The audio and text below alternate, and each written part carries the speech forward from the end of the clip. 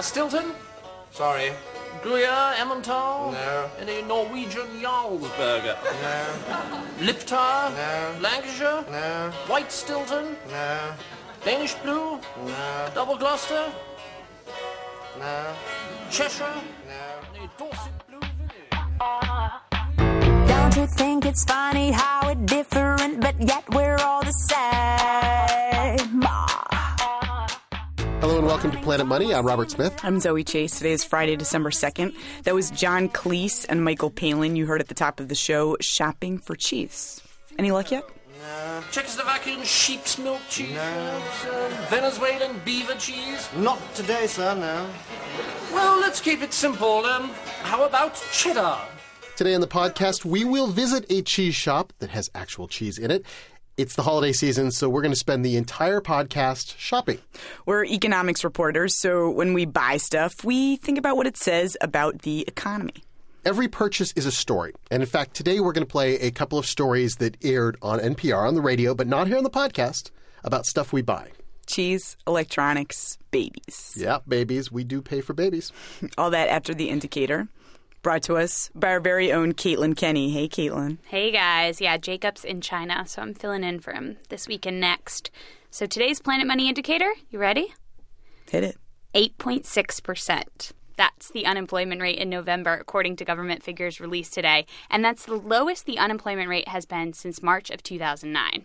In the last month, the retail sector added a bunch of jobs. So did the hospitality and leisure, basically restaurants and bars, healthcare, professional and business services. So there were some significant job additions. But before we celebrate too much... Oh, no. No, you don't gotta do it. No, I have to. I No. have to. All right, here's another number.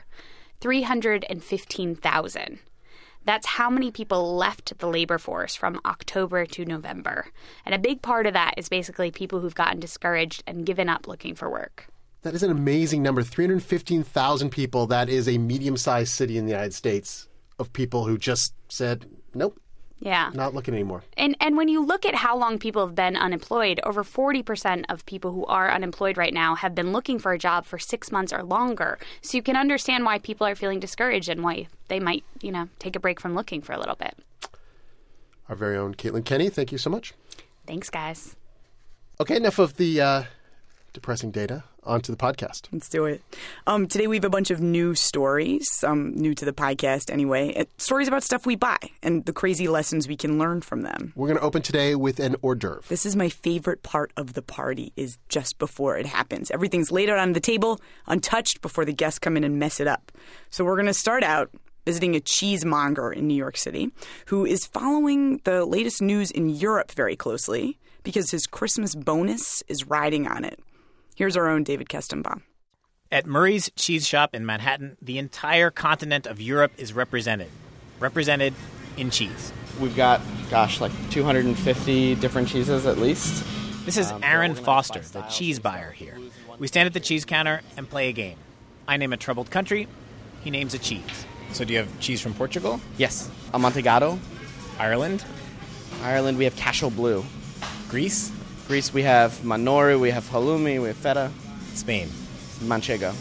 Italy? Italy, we have Parmigiano Reggiano. A lot of it. Cheese from different countries, all sharing a common currency, the euro.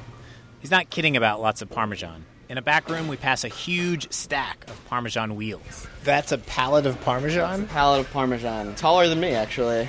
How many pounds? So 4 wide and 1, 2, 3, 4, 5, 6... 2,500 pounds, give or take.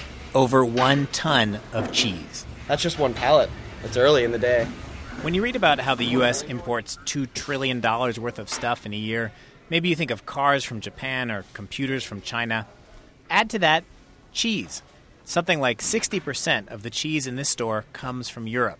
Aaron's paycheck is going to depend on how cheaply he can buy that cheese. I don't think of myself as an importer, but that's absolutely what I do day in, day out.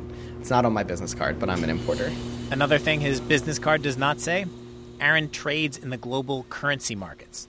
When Aaron buys cheese from Europe, he does not pay for it in dollars. No, he has to pay in euros.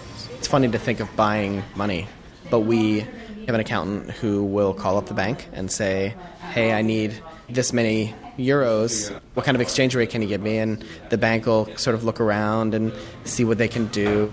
For an example, Aaron took me down to the cheese cave underneath the store. Yes, there's a cheese cave under Bleecker Street in Greenwich Village, New York. On the shelf, he pointed to wheels of Osso Arati cheese from France.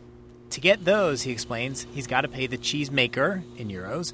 Then he's got to pay someone to drive the cheese from southern France to the port, also in euros. He's got a whole fancy spreadsheet. And in normal times, the exchange rate from dollars to euros is pretty steady. But these days, because of the debt crisis over there, the exchange rate is jumping all over the place. And this is how the European debt crisis affects Aaron. The cheaper he can buy the cheese, the bigger a bonus he gets. Basically, when things get worse in Europe, the euro drops in value, the cheese gets cheaper, and his bonus gets bigger.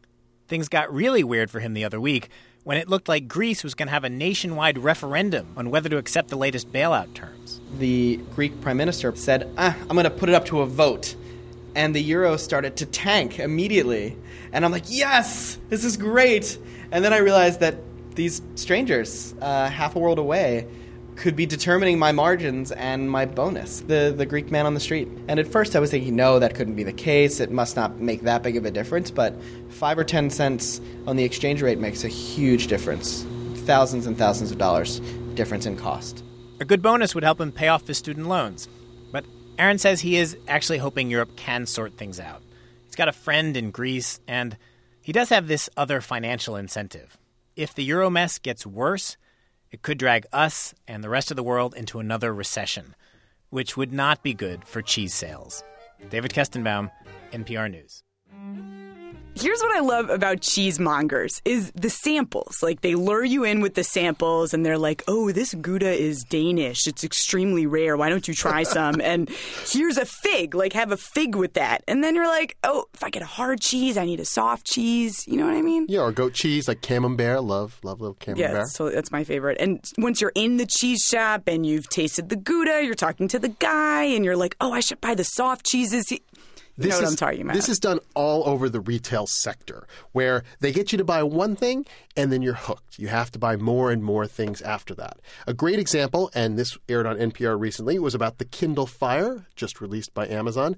Zoe, you did the piece. Let's give it a listen. If you wanted a tablet and sat out from the iPad frenzy because it cost too much or the line was too long, Amazon has a message for you. You can't afford not to get this one. Amazon is trying to put a storefront in your hands for which they're willing to more or less give it away. Andrew Rasweiler knows what he's talking about because he's one of the only people in the world who can speak confidently about how much it costs Amazon to make one of these things.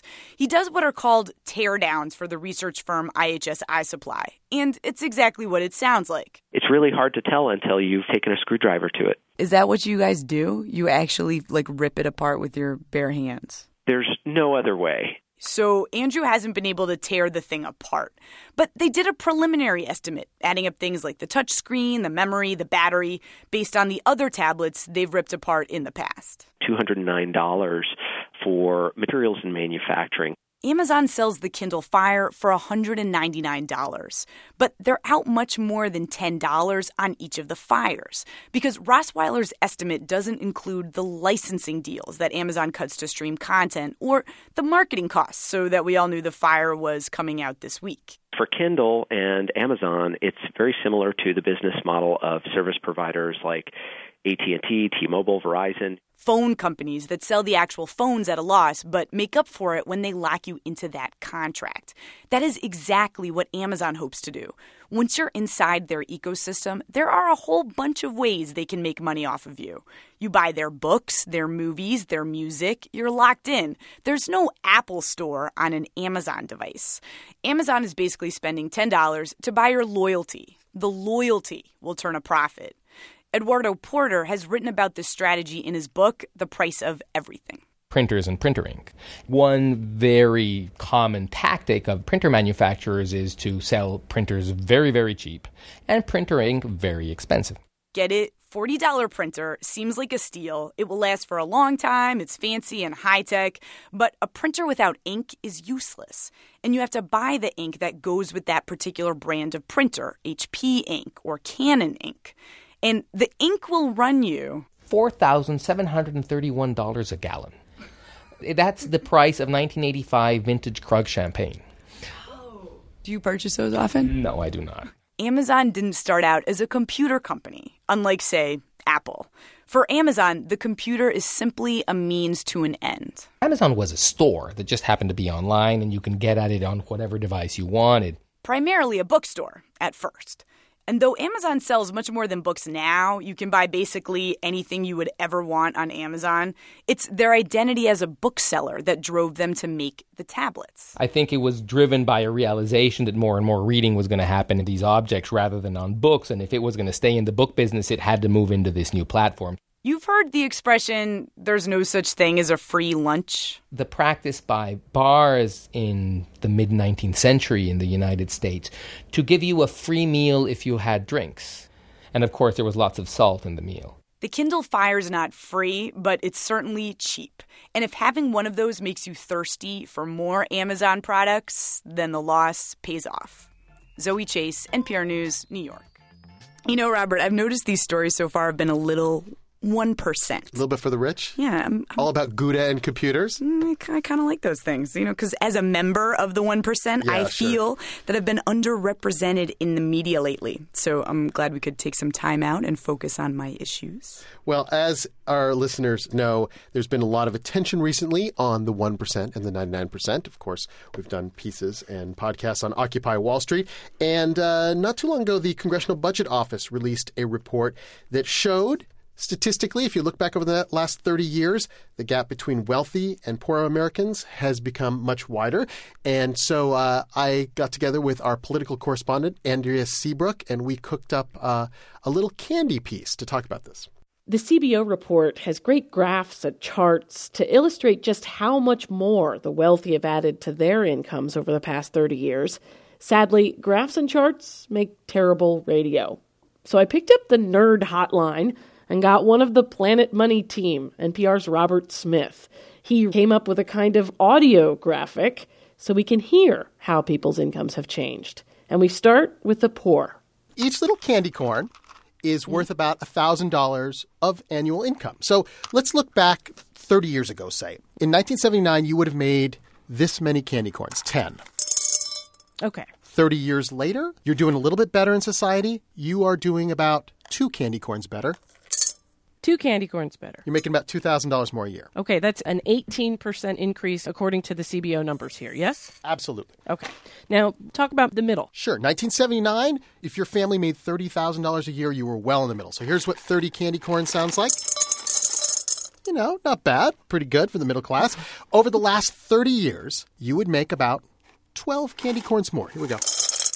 Okay, that's an increase of about 40%. Everyone's doing a little bit better over the last 30 years. But the increases are fairly modest all the way up until you get to the rich. Okay. Are you ready for the rich? I'm ready for the rich. Now, everyone talks about the top 1%, and so that's what we're going to go to. The whole family would have made, let's say, around $200,000 a year. Here's 200 candy corns. Okay, it's a good haul. How much are they making now? What's the difference? Well, this is the real news of the study. Mm-hmm. Their annual income, their annual candy corn take-home haul, let me start to pour this, 550 more candy corns a year, and they're spilling all over the table here. But this, any kid in America would love to have this many candy corns. According to the numbers that I have here, that's an increase of 275%. And when they talk about income inequality in America, this is what they're talking about. To go over the numbers once again, the lower income people in America gained about 18%. 2 candy corns. The middle income gained about 40%. 12 candy corns. And the highest gained an average of 275%. 550 candy corns, and they're going to need that money for the dentist. That was NPR's Andrea Seabrook along with you. Robert, what happened to the candy corn? I didn't really see it. Like, where'd it go? Well, after the story, I just poured it all into a giant bowl, and I put it out here in the offices of NPR New York, where we're based. And nobody really wanted it, which is probably because you touched every piece I had to count out. corn. I had to count out all the candy corn. That was a very accurate piece. Yeah, people are weird like that. Okay, the last piece we have today on the podcast it's a little bit of a stretch for a shopping show. So a few weeks ago, NPR marked the birth of the 7 billionth person on planet Earth. And as public radio does, we did a lot of serious and very good stories about places that are crowded and overpopulated. But we were thinking here at Planet Money, what about all those countries where the population isn't growing? Places where the government is actually paying people to have babies. And it's not the craziest thing, right? A baby is worth a lot to a country. Let's set aside for a moment all those goo-goo feelings about that big ball of chubba chub. No. A baby is also an economic investment. Sure, businesses get a new worker and a new consumer for products. And parents, they get someone who will support them when they grow old. And governments get a new taxpayer. And everyone gets this guarantee with a new baby that your country will live on. For most of human history, the idea of elimination or extinction seemed like a pretty plausible danger. That's Nick Eberstadt. He studies population growth at the American Enterprise Institute. And he says that once that threat of extinction was removed from countries during last century, once we started living longer, well, that return on the baby investment that we were talking about, that changed. People in rich countries, they started to invest in other things. People have more of just about everything. They've got more money per capita. They've got more square feet of housing per capita. They've got more cars. They've got more music. They've got more vacation. They've got more leisure time. There's one thing they don't have more of, and that's babies. Germany, Japan, Russia, Taiwan, the list goes on and on. They're not having enough children to replace themselves.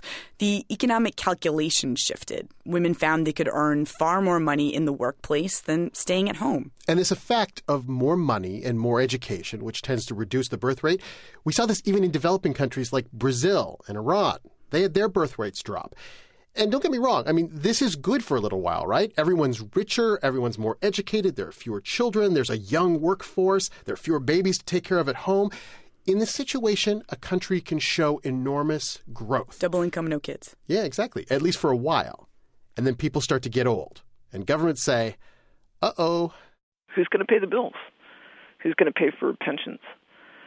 And in countries that have really low fertility rates, that's a very extreme problem. Makes what we have in the United States with respect to generational inequity look like peanuts.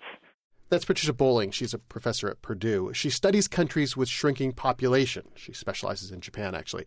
The problem, she says, is that many of these countries have set up their retirement systems in this sort of strange way we've done it here in the United States. Meaning have the young workers pay for the older retirees. No babies, no young workers, more retirees. You can see how the math gets difficult. And the answer, it's easy, right? Pay people to have babies.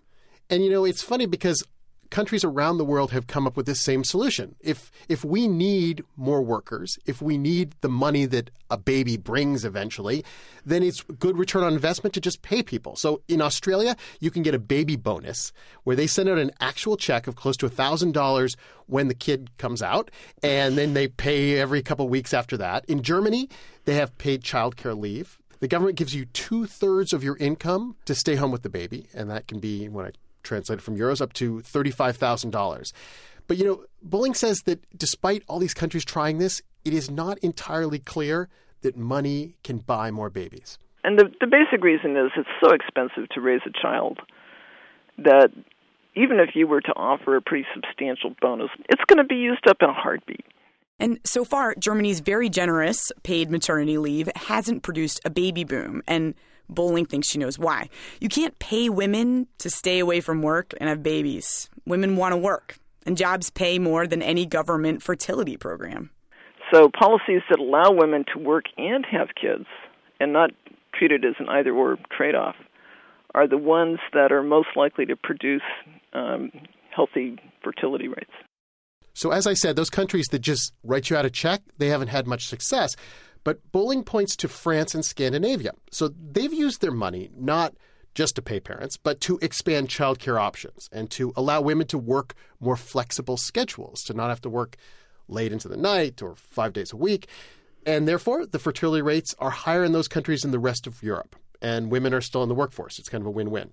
But Bowling says there are no guarantees that countries can just spend their way to population growth, even with these techniques. Japan, perfect example, shrinking, even after the government has spent a fortune trying to ramp up baby benefits and do this childcare thing. It's the same in Italy, Southern Europe. They're all having the same problem. And there is a theory that in these countries, perhaps the biggest impediment isn't the money. Perhaps, Robert, it's the dads. Ugh. Seriously, Bowling says in macho cultures, women may just be deciding it's not worth it. Deciding, look, if it's all on me, I'm doing all of the childbearing and maybe working outside the home as well, and you are just, going off to drink with your buddies every night. Forget it. I don't want to have kids. I don't want to have 2 kids, or maybe I don't want to have any kids.